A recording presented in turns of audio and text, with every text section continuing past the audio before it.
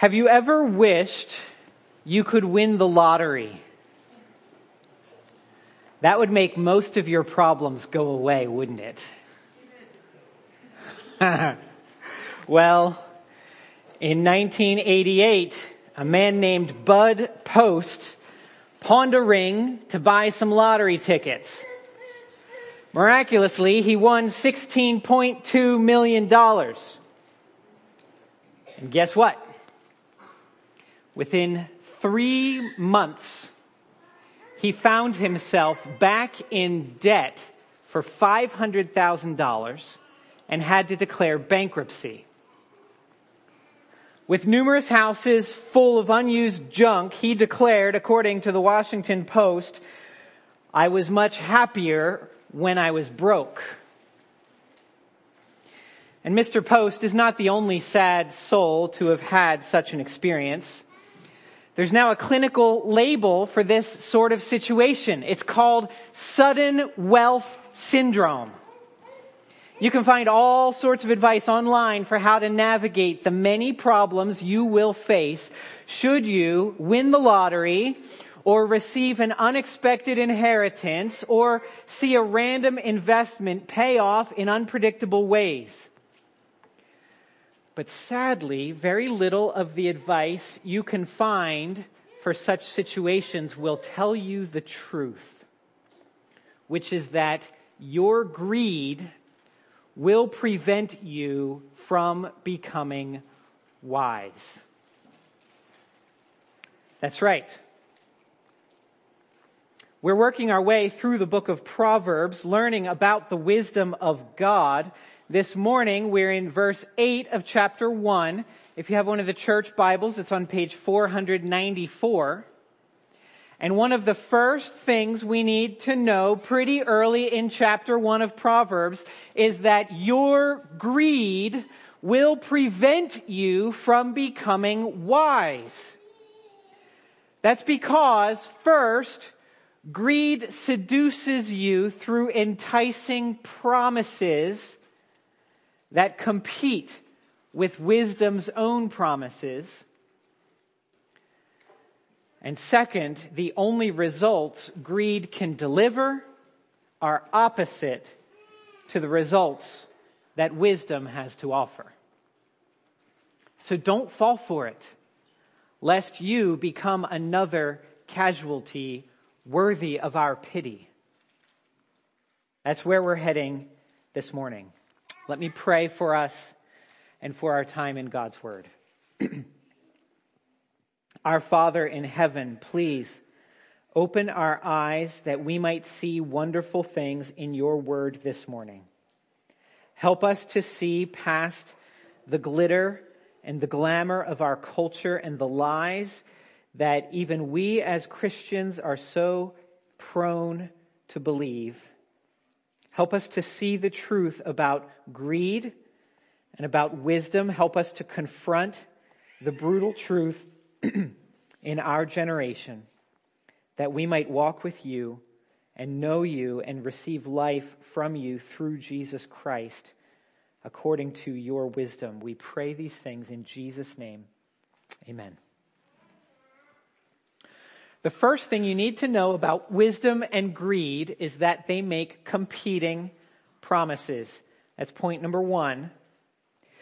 Let me read verses 8 through 14 of Proverbs 1. Hear, my son, your father's instruction, and forsake not your mother's teaching. For they are a graceful garland for your head and pendants for your neck. My son, if sinners entice you, do not consent. If they say, come with us, let us lie in wait for blood. Let us ambush the innocent without reason. Like Sheol, let us swallow them alive, and whole like those who go down to the pit. We shall find all kinds of precious goods. We shall fill our houses with plunder. Throw in your lot among us. We will all have one purse. Wisdom and greed make competing promises. This poem presents two competing voices, represented in verses 8 through 10 by this young man's parents, and in verses 11 through 14 as a violent street gang.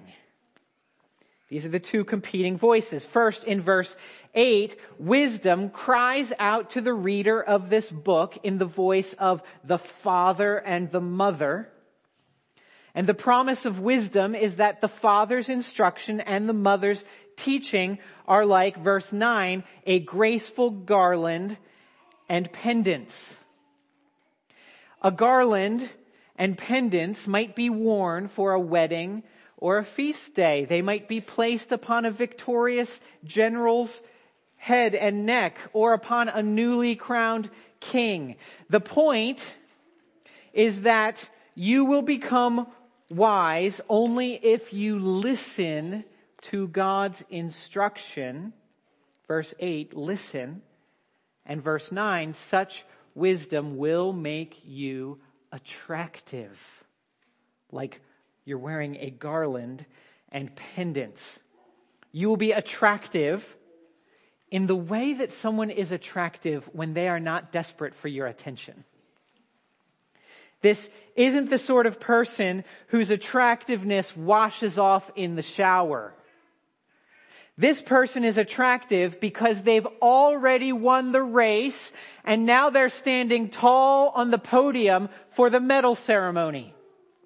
That's the sort of person in ancient Israel who receives a garland on the head or pendants on the neck. So wisdom promises attractiveness, and it's the sort of attractiveness that comes with the security of a life that has been lived well.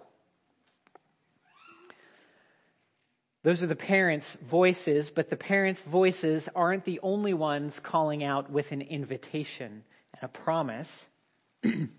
Beginning in verse 10, there is a competing voice making a competing promise. Verse 10, the voice is that of sinners, which is enticing.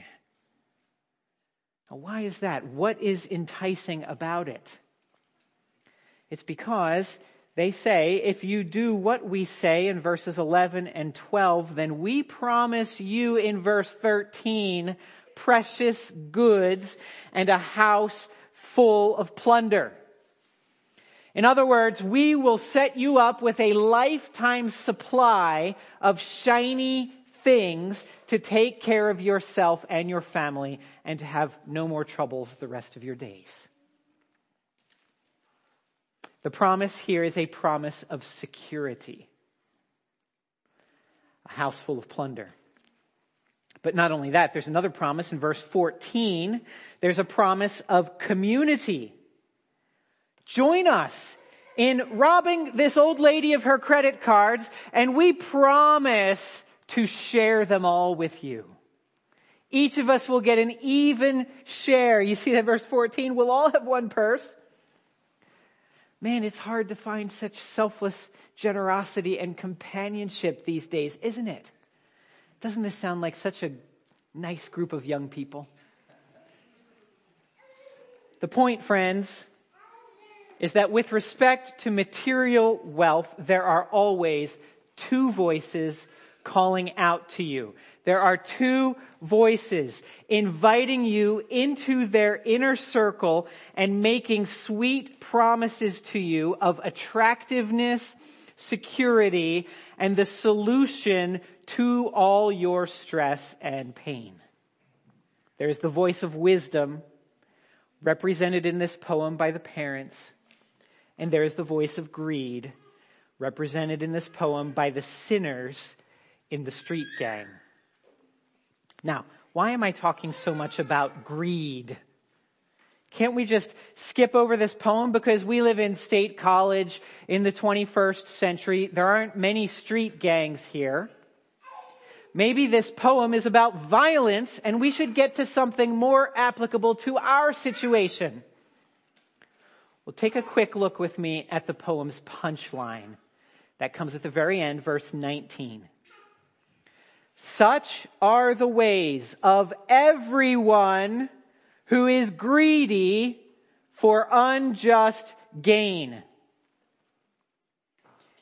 You see, this last verse of the poem is the reason why I've been talking about greed all along up to this point. When you read this poem, you may be tempted to think it doesn't apply to you if you're not tempted to join a street gang.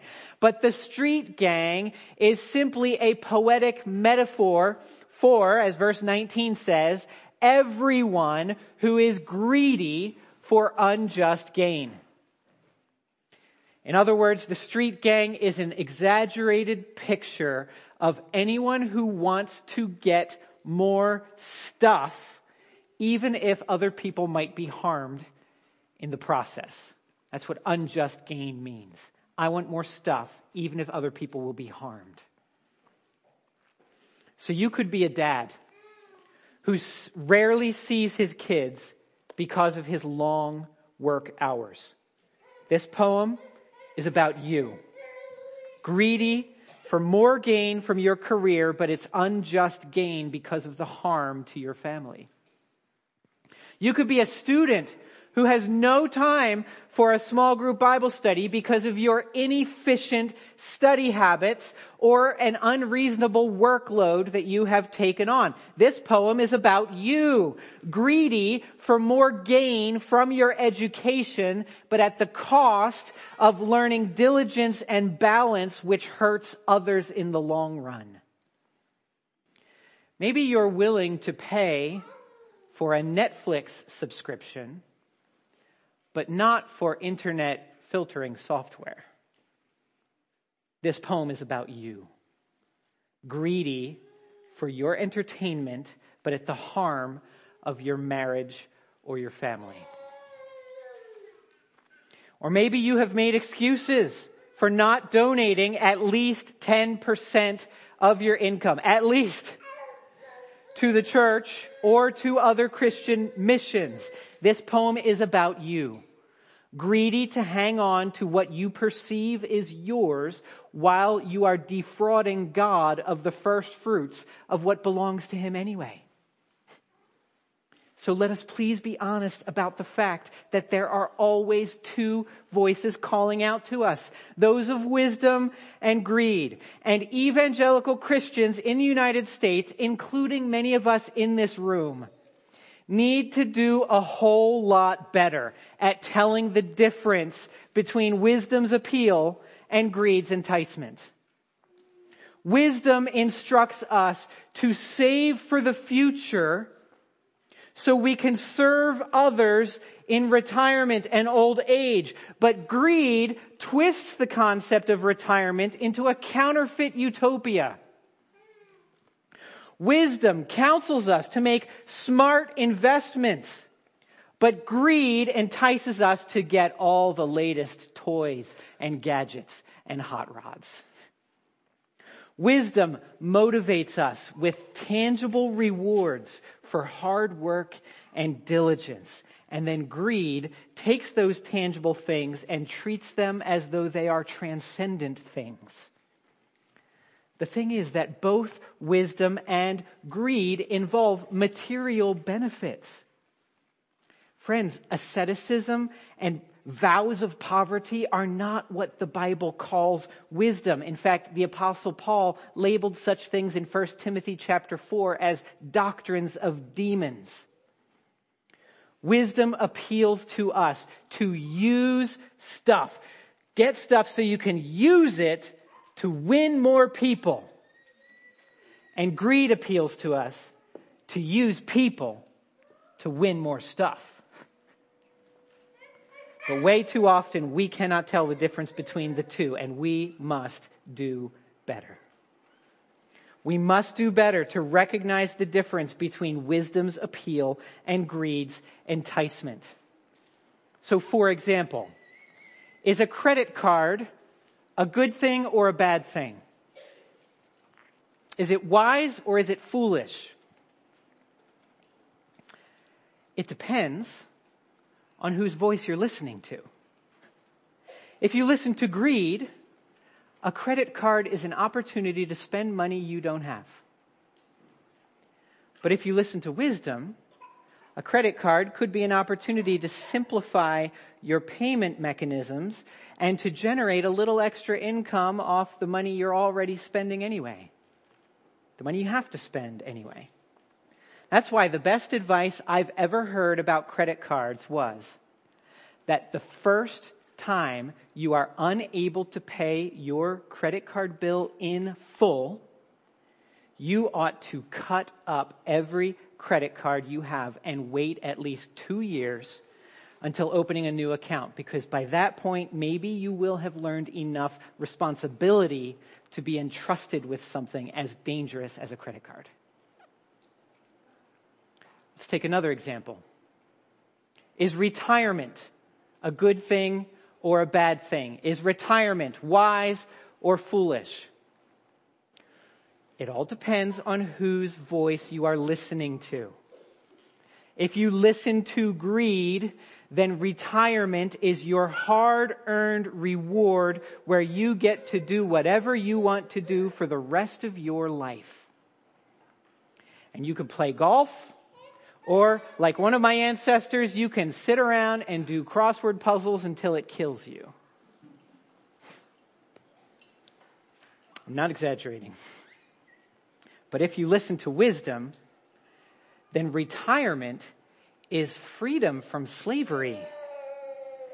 It's a time when you are not obligated by an employer to work on a particular thing in a particular place at a particular time. And you have the freedom to work hard in ways that will serve many others. For the wise, retirement is not a time to stop working and have fun. It is a time to do whatever work God grants you to do for the good of His church or for broader humanity. Friends, if you don't yet follow Jesus, you cannot know God's wisdom. You can't hear His voice because Jesus is the embodiment of God's wisdom for us. That means that wealth and riches will never solve all your problems. Sudden wealth syndrome is a real thing, and it cannot solve your problems.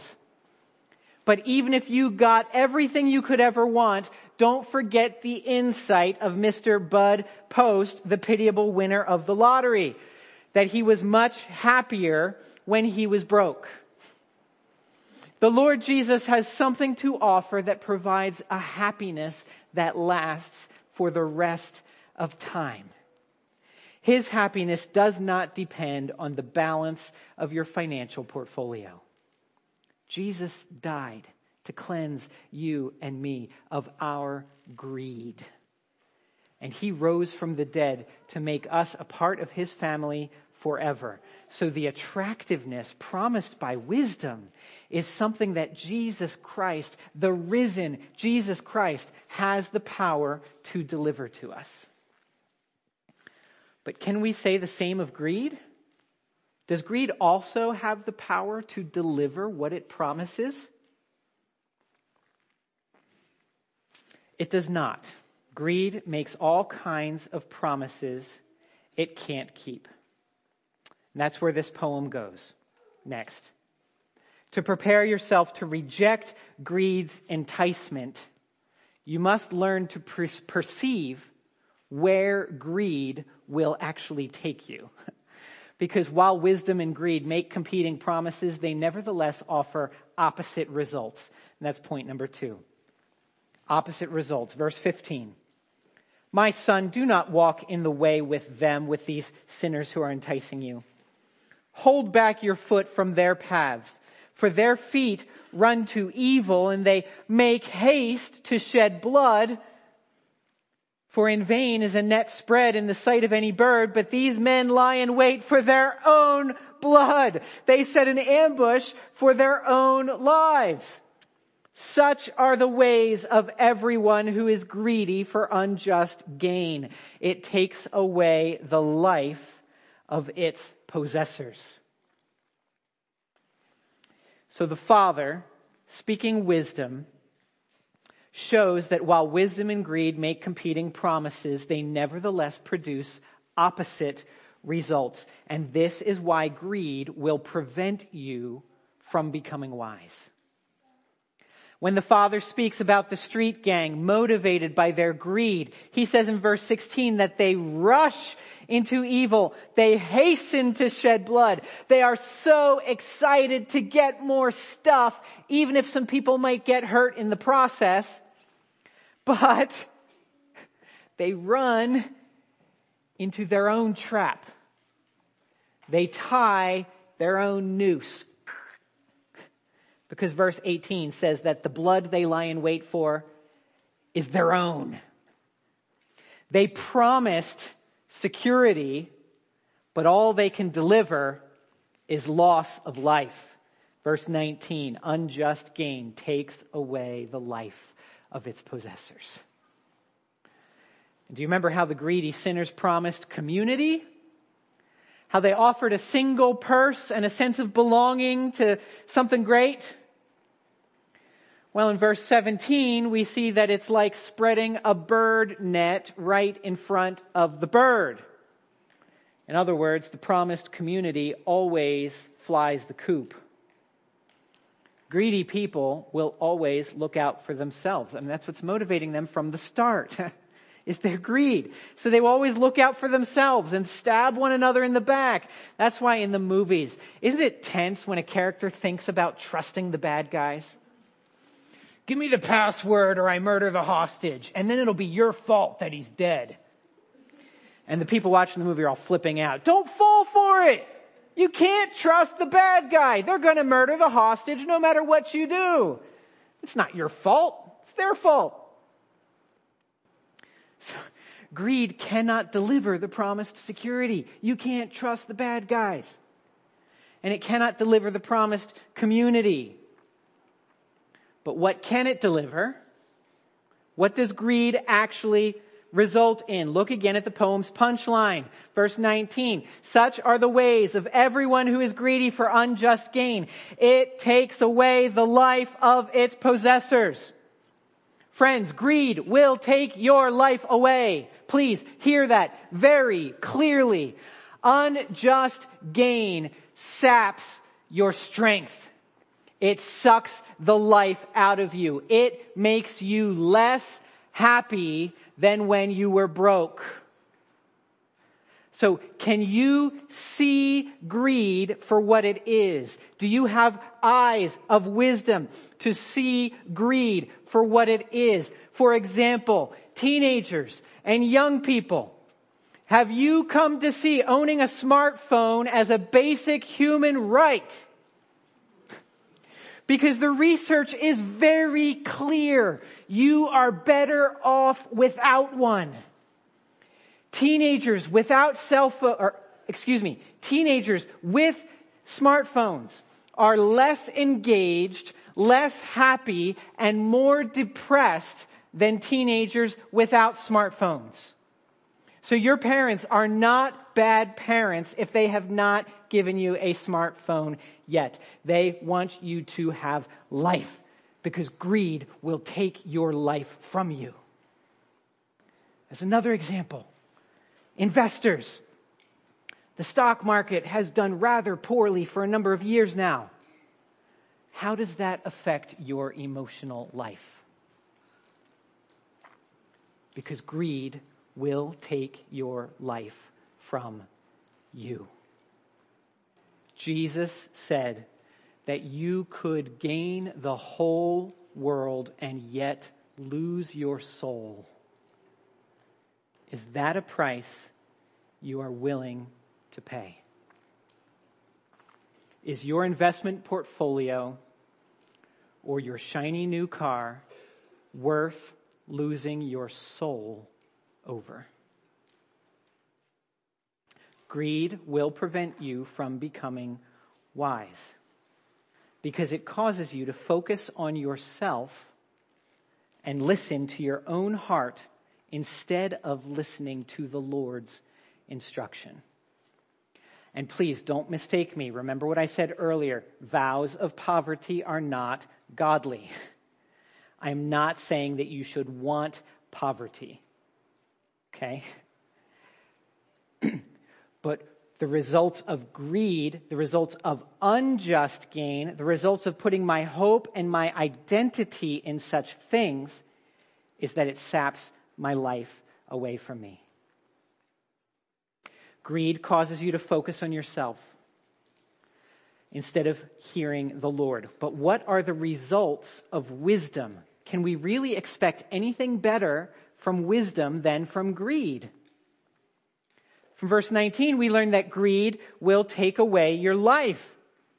But verse 9 assures us that wisdom does in fact grant attractiveness. The attractiveness that comes with security of a life well lived. This will be developed in a few chapters when wisdom herself says in chapter 8 verse 35, whoever finds wisdom finds life and obtains favor from the Lord. Here's the thing. Wisdom will be attractive to you only when you know it has something better to offer you than greed has to offer you. When you trust that listening to the Lord and moving closer to Him is more worth it than listening to yourself and following the desires of your own heart. That's why when Jesus came from heaven to earth, He didn't simply say, I want you to give up everything for me. Don't get me wrong, He did say that, but He didn't stop there. Matthew 13:44. The kingdom of heaven is like a treasure hidden in a field which a man found and covered up. Then in his joy, he goes and sells all that he has and buys that field. So when Jesus tells us to give up everything for Him, it's not because He wants to take all our stuff away. It's because He wants to give us something even better. What Jesus does when He brings the kingdom of God and He reunites heaven and earth, what He does is to guarantee a treasure that is way more valuable than your stock portfolio or your retirement plan. He offers you a treasure that cannot be hacked and it cannot be eaten by moths. He offers you something that is completely unaffected by all the furor of Wall Street. He offers you a kingdom that will never end, overseen by a king who will never again die. And its boundaries will never stop expanding until it fills the whole earth. And the greatest treasure Jesus offers you, your inheritance, is Himself. The one who is the glory of the Almighty, the image of the invisible God. The one in whom are hidden all the treasures of wisdom and knowledge. But to find Him, you might have to lose everything else. To know Him, you have to be willing to forsake everything else.